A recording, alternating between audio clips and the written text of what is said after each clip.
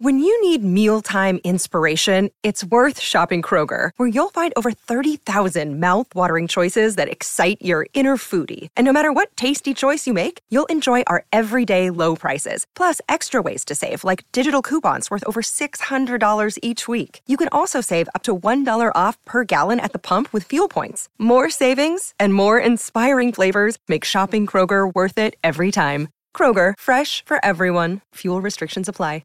Another day is here, and you're ready for it. What to wear? Check. Breakfast, lunch, and dinner? Check. Planning for what's next and how to save for it? That's where Bank of America can help. For your financial to-dos, Bank of America has experts ready to help get you closer to your goals.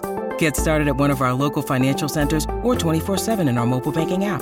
Find a location near you at bankofamerica.com/talktous. What would you like the power to do? Mobile banking requires downloading the app and is only available for select devices. Message and data rates may apply. Bank of America N.A., member FDIC. Bienvenidos a un nuevo podcast original de Radio Cronos. Competir en la vida. Ese es un tema muy interesante que tiene mucho que ver con el templo de cada isha, donde se busca tocar el alma, el espíritu humano. El ser humano es un ser competitivo por naturaleza. En un momento dado, cuando el espermatozoide de su papá fecundó el óvulo de su mamá, antes de ese microinstante, se produjo una competencia increíble. Más de 2.000 millones de espermatozoides empezaron una carrera compitiendo entre ellos para llegar al óvulo. Y cuando llegaron al óvulo lo fecundaron. Uno de 2.500 millones. El mejor de lo mejor de lo mejor. Y ese uno es usted. Dentro de su alma, en lo más profundo de su esencia, existe un competidor con un poder que usted ignora. Es la fuerza de la vida, de la supervivencia. Hemos escuchado historias de niños que son abandonados en la basura, al borde de un caño, al borde de un río. Y es tan fuerte la vida que esos niños recién nacidos sobreviven 4, 5, 6 días sin alimento, sin nada, y persisten en vivir, ¿no?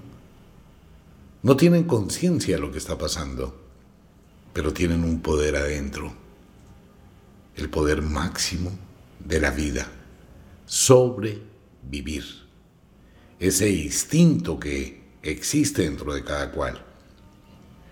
Pero ¿qué pasa con ese instinto? ¿Por qué dejamos de competir? Porque hemos cambiado el concepto de competición. Empezamos a pensar que competir es con el otro, con el que está al lado. Vamos a competir con la vida, vamos a competir con la naturaleza. Vamos a competir con algo que está más allá. Pero así no funciona. La competencia real es con uno mismo. Y es algo que hemos ido olvidando por tanta cantidad de dogmas, tanta cantidad de cosas que han colocado en la mente de la gente, y se busca esa dependencia de otros, ¿no? Y empezamos a tener una competencia malsana. Mi vecino compró un deportivo, yo quiero uno superior. Mi vecina tiene un cuerpazo, yo quiero uno mejor, voy a ir a donde el médico cirujano.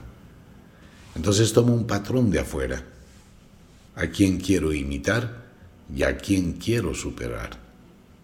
Y eso está bien, siempre y cuando uno empezara a entrar dentro de sí mismo, y en lugar de pensar en que quiero un deportivo para enrostrárselo a mi vecino, quiero ganarme el mejor deportivo.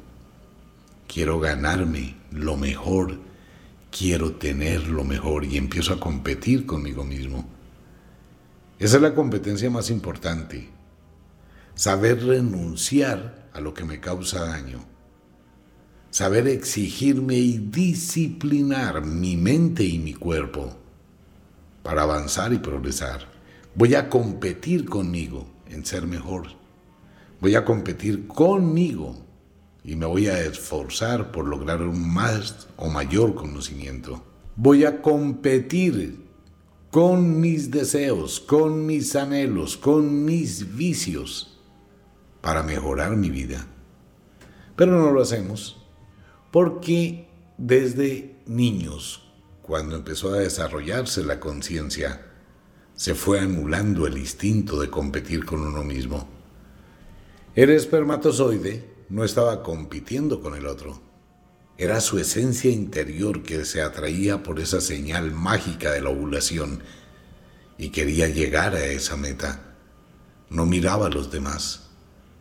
Porque nunca un espermatozoide golpeó a otro, le hizo zancadilla, le puso una trampa, le sintió envidia. Ninguno.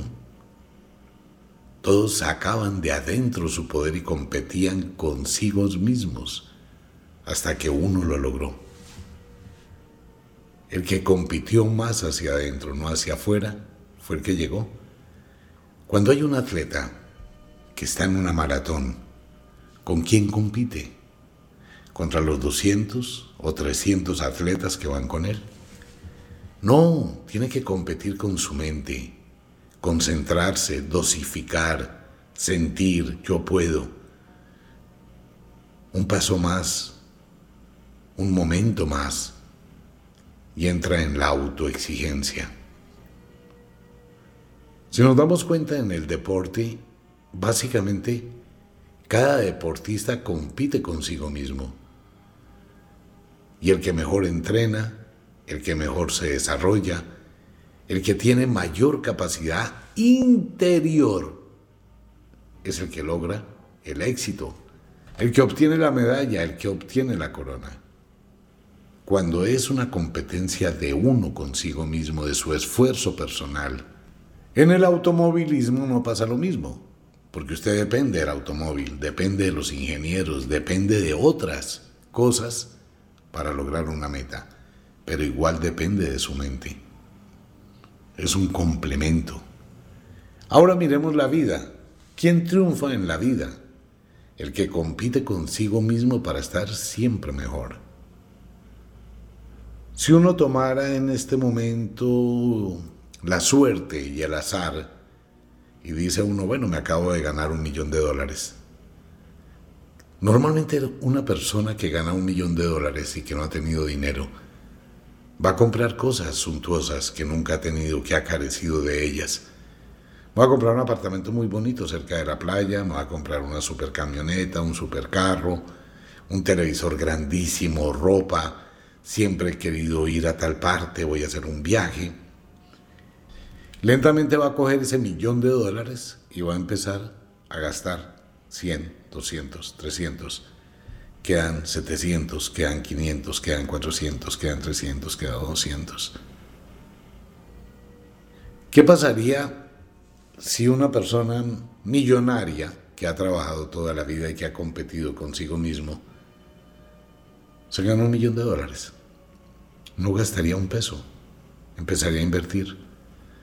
Si usted cogiera ese $1.000.000 y se lo da a un millonario, a una persona que sabe manejar dinero, ¿el qué le va a decir?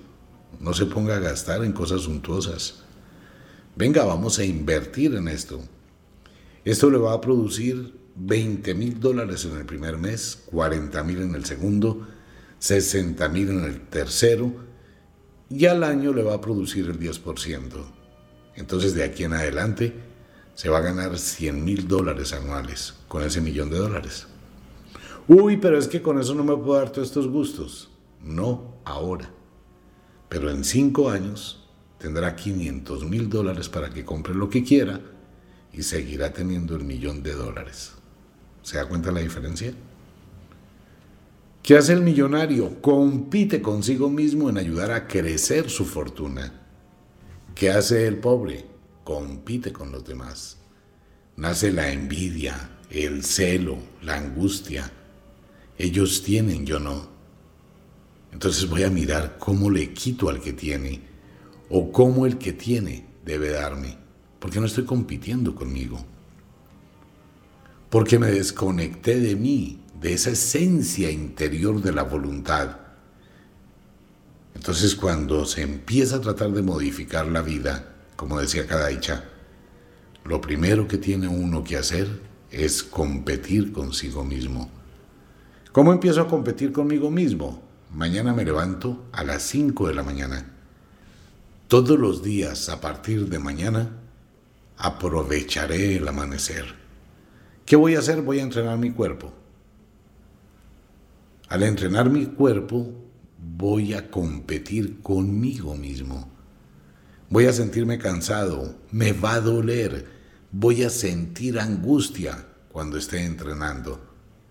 Pero precisamente más que entrenar un cuerpo, el deporte, el ejercicio lo que hace es entrenar la mente, disciplinar la mente, fortalecer como nadie imagina la voluntad. Porque se requiere de ello para hacerlo, todos los días. Hay gente que va al gimnasio una vez al mes, 2 veces al mes, 3 veces al mes a chatear. No, se desconectó de sí mismo y de lo que quería. Hay gente que lucha por conseguir dinero, pero no lucha por conseguirlo adentro de su mente, en la exigencia. Si alguien se propone todos los días ganarse $10, no importa lo que tenga que hacer, lavar platos, cocinar, barrer, trapear, no me importa, pero me voy a fijar una meta. El primer día me voy a ganar $10 porque voy a competir conmigo mismo. Pero mañana quiero ganarme 15. Pasado mañana quiero ganarme 20. El otro día quiero ganarme 30. Y el otro día más quiero ganarme 50. Un mes después quiero ganarme $100 al día. Entonces tengo que competir con mi mente y exigirme para lograrlo. Y cuando empiezo a exigirme esa meta, empiezo a buscar las opciones y las alternativas para hacerlo. Entonces ya tengo 10, 20, $30, voy a comprar un producto, lo voy a vender y me voy a ganar 20. Voy a comprar una bicicleta, la arreglo y la vendo. Voy a especializarme en este tipo de cosas, voy a estudiar para mejorar. Y todos los días va a competir con su saldo anterior. Hoy tengo 100, mañana me voy a ganar 110. Entonces, ¿qué hago? Compito conmigo mismo. En una relación pareja no voy a competir con mi pareja. Voy a ser mejor. Y cuando uno de los dos comienza a luchar para ser mejor, estudia, se capacita, se exige, por imitación el otro también empieza a exigirse. Pero cuando el uno es perezoso, no se exige, el otro por imitación va a ser igual de perezoso. Amor, ¿para dónde vas? Mi vida voy a entrenar. Pero si son las 5 de la mañana. Sí, por eso mismo quiero ver el amanecer, voy a trotar. Quiero tener un día más y disfrutarlo. Ay, no seas charro, ven, acuéstate otro ratito. Ven y me abrazas, ven y me arrunchas. Sea él o sea ella. Entonces, esa competencia con uno quedó en el vacío y en la aceptación de no hacer.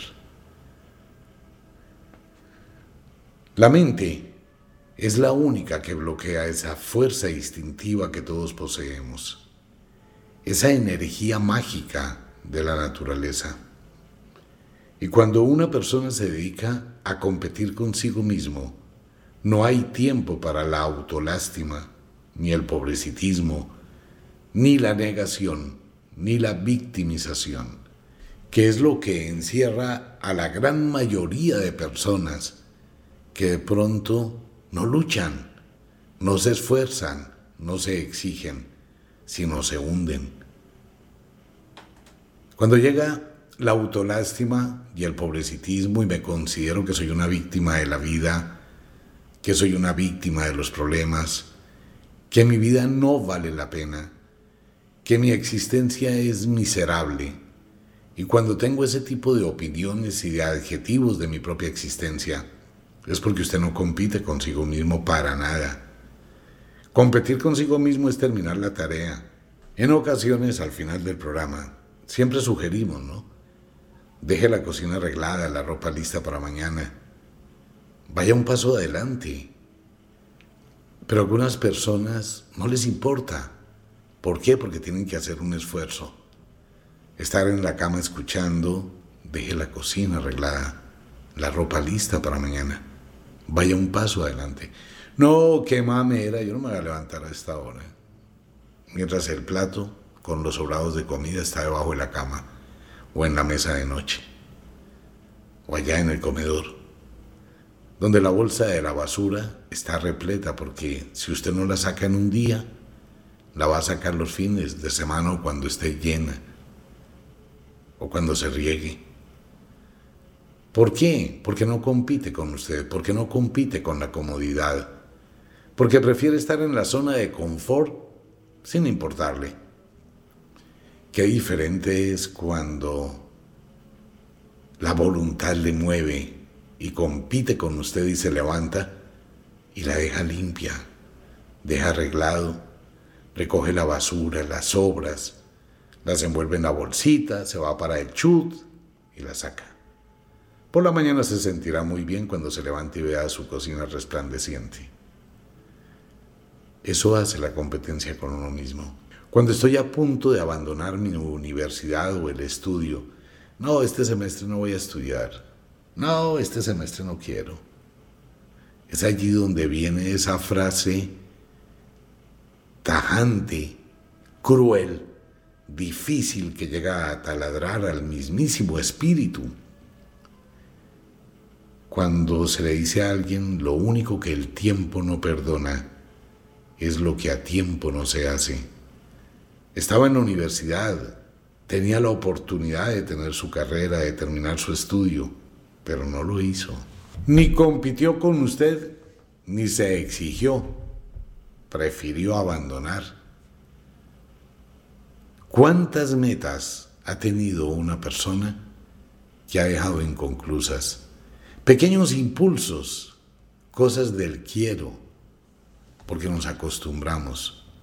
El árbol, la naturaleza, los animales, no tienen festivos, tampoco tienen domingos. Eso fue una creación de la iglesia para limitar la mente del ser humano, para que se le dedicara supuestamente a un Dios de mentiras. Es que el domingo usted debe dedicarse a misa, y así era antes, ¿no? Por allá en los años 1800, inicio de los 1900, se acostumbró a la gente que el domingo era levantarse a la misa de 6, a la misa de 12, a la misa de no sé qué. Un lavado de cerebro perpetuo los domingos. Y la gente llegaba y el sábado no hacía nada, el domingo tampoco y el festivo menos. Por adaptación, porque eso le impusieron. Una persona que compite consigo mismo se sale de ese común denominador. Hace unos años atrás, cuando llegaban determinadas fechas, la gente no trabajaba, no existían supermercados abiertos, no existía nada, ¿no? Y todo era un ambiente melancólico, muerto. La vida se detenía. Ahora no. Los grandes, los que progresan, los que crecen, los que tienen plata, los que les va bien, los que se exigen y compiten consigo mismo, saben cómo trabajar con inteligencia. Saben cómo producir. No se detienen, no hacen altos, no paran. Y no es que uno sea esclavo. No, es saber actuar. Es saber dosificar. Es saber exigirse interiormente. Es la única alternativa que se tiene si alguien quiere avanzar en el camino de la vida, lograr alcanzar metas, lograr disfrutar al máximo de esta existencia temporal. Mucha gente piensa que tiene tiempo. No, usted no tiene tiempo. La muerte es la única que sabe cuál es el tiempo. La vida pasa tan rápido, la juventud se va tan rápido y se hacen tantas cosas que no se da uno cuenta a qué horas el tiempo va transitando. Entonces, ¿cómo quiere uno disfrutar de ese tránsito de la vida? Estando bien, estando mejor, estando súper bien, estando menos bien, estando mal. estando súper mal, siendo un miserable. Es uno el que toma la decisión, no la vida. Esa es la diferencia entre los ganadores y los perdedores. El ganador compite consigo mismo, siempre. Se exige, aprende, lucha, busca, no se vence y jamás acepta que exista la perdición. El que se exige y compite consigo mismo ante la adversidad no va a decir perdí, fracasé, pero para nada. Como dice Kadaicha, no has perdido absolutamente nada ni has fracasado. Has adquirido un gran conocimiento y una gran sabiduría que vale mucho más de lo que supuestamente piensas que perdiste. Eso es un poder grandísimo, aprender de lo difícil, de la dificultad. Uno no aprende de una forma diferente, uno aprende de las equivocaciones, de los errores, de los supuestos fracasos. Por ahí hay una frase, ¿no? El verdadero éxito nace de los pequeños fracasos. Me equivoqué en esto, por ahí no era. Me equivoqué en esto, por ahí tampoco era. Me equivoqué en esto otro, tampoco. Volví a fallar en esto, pero más adelante los errores serán menos. Y cuantos más errores cometa, más adelante, más perfecto llega a ser. ¿Usted aprendió a manejar? ¿Qué pasó el primer día que se sentó al timón de un carro? ¿Cuántos errores cometió? Pero sin embargo, cada error fue un conocimiento. Igual cuando aprendió a montar en bicicleta, aprendió a buscar el equilibrio, ese mismo equilibrio que debe existir en el alma. Pero muy pocas veces lo hacemos. Nos acostumbramos a quedarnos hacia un lado. Nos asustamos con el primer fracaso y decimos simplemente no puedo. Y abandono. Abro la puerta del carro y me bajo. Dejo la bicicleta tirada y me voy. ¿Cuántas veces se rasparon las rodillas aprendiendo a montar patines? Pero se levanta y una vez más lo intenta. Eso es competir consigo mismo. ¿Y hasta cuándo se compite con uno mismo? Hasta un segundo después de que esté muerto. Es toda la vida. El concepto de vacaciones, el concepto del descanso, el concepto de las festividades, el concepto del fin de año, todos esos conceptos solamente se dan a la manipulación mental creada por otros. ¿Por qué tengo que ser igual a otros? ¿Por qué tengo que hacer lo que hacen otros y seguir el mismo sendero que hacen otros? Ellos no compiten, ellos imitan lo que hacen otros. ¿Quiere salir adelante? Su vida es única, exclusiva, supremamente especial. Es tan especial que su papá y su mamá, en las mismas relaciones que han tenido, llegaron a tener más hijos, sus hermanos o sus hermanas. Son lo mismo, ¿no? Genéticamente es el mismo espermatozoide con la misma información genética, es el mismo óvulo con la misma información genética. Exactamente igual, no hay una diferencia entre usted y su hermano, entre usted y su hermana, porque es el mismo papá y la misma mamá. Pero los espíritus son diferentes, totalmente distintos. Unos son luchadores aguerridos, buscan alternativas, opciones, otros no. Pero todo el mundo puede, por un instante de su vida, detener el andar y mirar adentro. Todos los seres humanos nacieron de un espermatozoide que compitió consigo mismo. El mejor de lo mejor de lo mejor. Y está implícito, no afuera de usted, adentro de usted, en lo profundo de usted. Por eso a veces no lo encuentra. ¿Cómo lo hace? Empiece a exigirse. Primero busque pequeñas metas. Dejar la cocina arreglada todas las noches es una de ellas. Dejar la ropa lista para el otro día es otra de ellas. Exigirse. Valorar el tiempo. El tránsito de esta vida es muy corto. Solamente son unos años de exigencia. Pero ¿qué le va a dar esa exigencia? Un gran conocimiento, una gran sabiduría. Usted compite con los demás. Deje de competir con los demás y empiece a competir con usted mismo. Empiece a competir contra sus debilidades y fortalezca su espíritu. Y se va a dar cuenta que puede ser un gigante por encima de la adversidad, por encima de la dificultad. Y si convierte la dificultad y la adversidad en la universidad de la vida, será sabio. Logrará todo lo que se proponga si compite con usted mismo. Como de costumbre, el inexorable reloj del tiempo que siempre marcha hacia atrás nos dice que nos vamos. No sin antes decirle que de verdad los queremos cantidades alarmantes, los amamos muchísimo, de verdad que sí. Les enviamos un abrazo francés, un beso azul, a dormir, a descansar, a entrar al mundo de los sueños. Una vez más, deje la cocina arreglada, la ropa lista para mañana.